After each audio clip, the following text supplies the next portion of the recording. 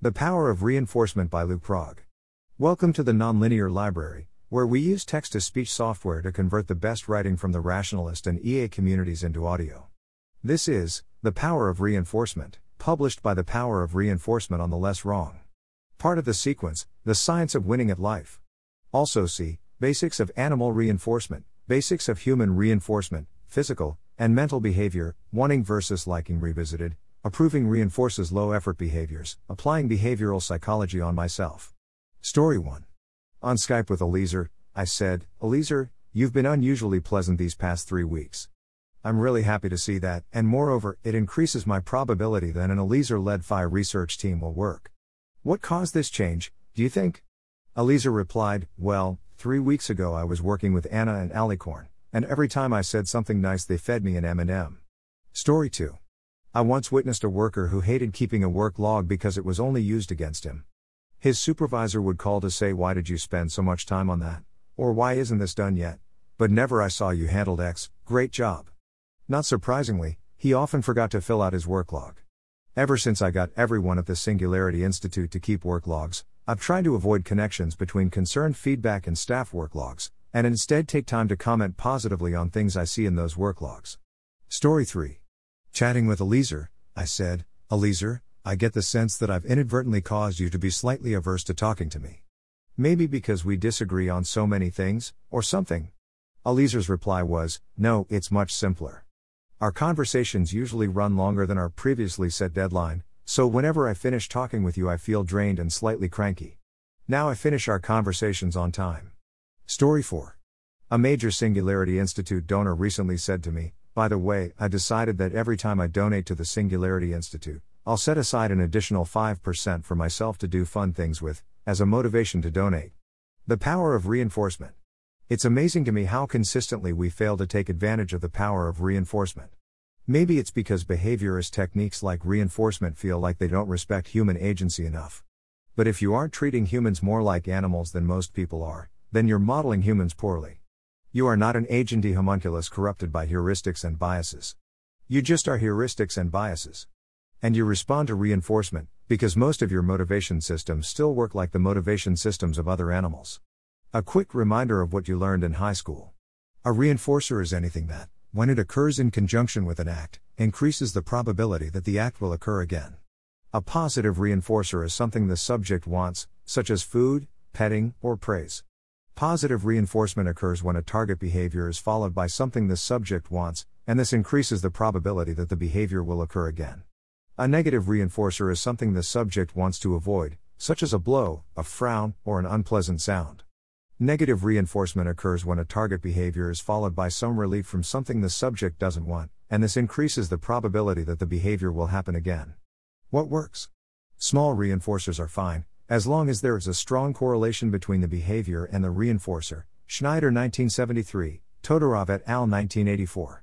All else equal, a large reinforcer is more effective than a small one. Christopher 1988, Ludwig et al. 2007, Wolf 1936, but the more you increase the reinforcer magnitude, the less benefit you get from the increase. Frisch and Dickinson 1990. The reinforcer should immediately follow the target behavior. Escobar and Brunner 2007, Schlinger and Blakely 1994, Schneider 1990. Pryor, 2007, notes that when the reward is food, small bits, like M&Ms, are best because they can be consumed instantly instead of being consumed over an extended period of time. Any feature of a behavior can be strengthened, for example its intensity, frequency, rate, duration, persistence, its shape or form, so long as a reinforcer can be made contingent on that particular feature. Neringer 2002. Example applications. If you want someone to call you, then when they do call, don't nag them about how they never call you. Instead, be engaging and positive. When trying to maintain order in a class, ignore unruly behavior and praise good behavior. Madsen et al. 1968, McNamara 1987. Reward originality to encourage creativity. Pryor et al. 1969, Chambers et al. 1977, Eisenberger and Armelin 1997. Eisenberger and Rhodes 2001. If you want students to understand the material, don't get excited when they guess the teacher's password but instead when they demonstrate a technical understanding. To help someone improve at dance or sport, ignore poor performance but reward good performance immediately. For example, by shouting good. Boozes and a Lion 1981, the reason you should ignore poor performance if you say no, you're doing it wrong. You are inadvertently punishing the effort. A better response to a mistake would be to reinforce the effort, good effort. You're almost there. Try once more. Reward honesty to help people be more honest with you. Lanza et al. 1982. Reward opinion expressing to get people to express their opinions more often. Verplank 1955. You may even be able to reinforce away annoying involuntary behaviors, such as twitches. Laurenti Lyons et al. 1985, or vomiting. Wolf et al. 1965. Want a young infant to learn to speak more quickly? Reinforce their attempts at vocalization. Ramilly and Finkelstein 1978. More training should occur via video games like Dragonbox, because computer programs can easily provide instant reinforcement many times a minute for very specific behaviors. Fletcher Flynn and Gravitt 1995. For additional examples and studies, see The Power of Reinforcement, 2004, Don't Shoot the Dog, 2006, and Learning and Behavior, 2008. I close with Story 5, from Amy Sutherland. For a book I was writing about a school for exotic animal trainers, I started commuting from Maine to California, where I spent my days watching students do the seemingly impossible, teaching hyenas to pirouette on command, cougars to offer their paws for a nail clipping, and baboons to skateboard. I listened, rapt, as professional trainers explained how they taught dolphins to flip and elephants to paint. Eventually it hit me that the same techniques might work on that stubborn but lovable species, the American husband. The central lesson I learned from exotic animal trainers is that I should reward behavior I like and ignore behavior I don't. After all, you don't get a sea lion to balance a ball on the end of its nose by nagging. The same goes for the American husband. Back in Maine, I began thanking Scott if he threw one dirty shirt into the hamper.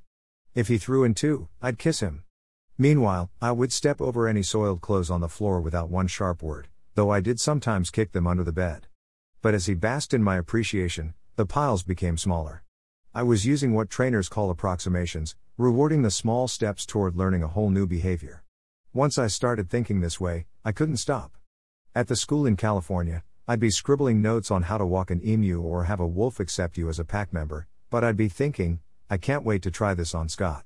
After 2 years of exotic animal training, my marriage is far smoother, my husband much easier to love. Thanks for listening. To help us out with the Nonlinear Library or to learn more, please visit nonlinear.org.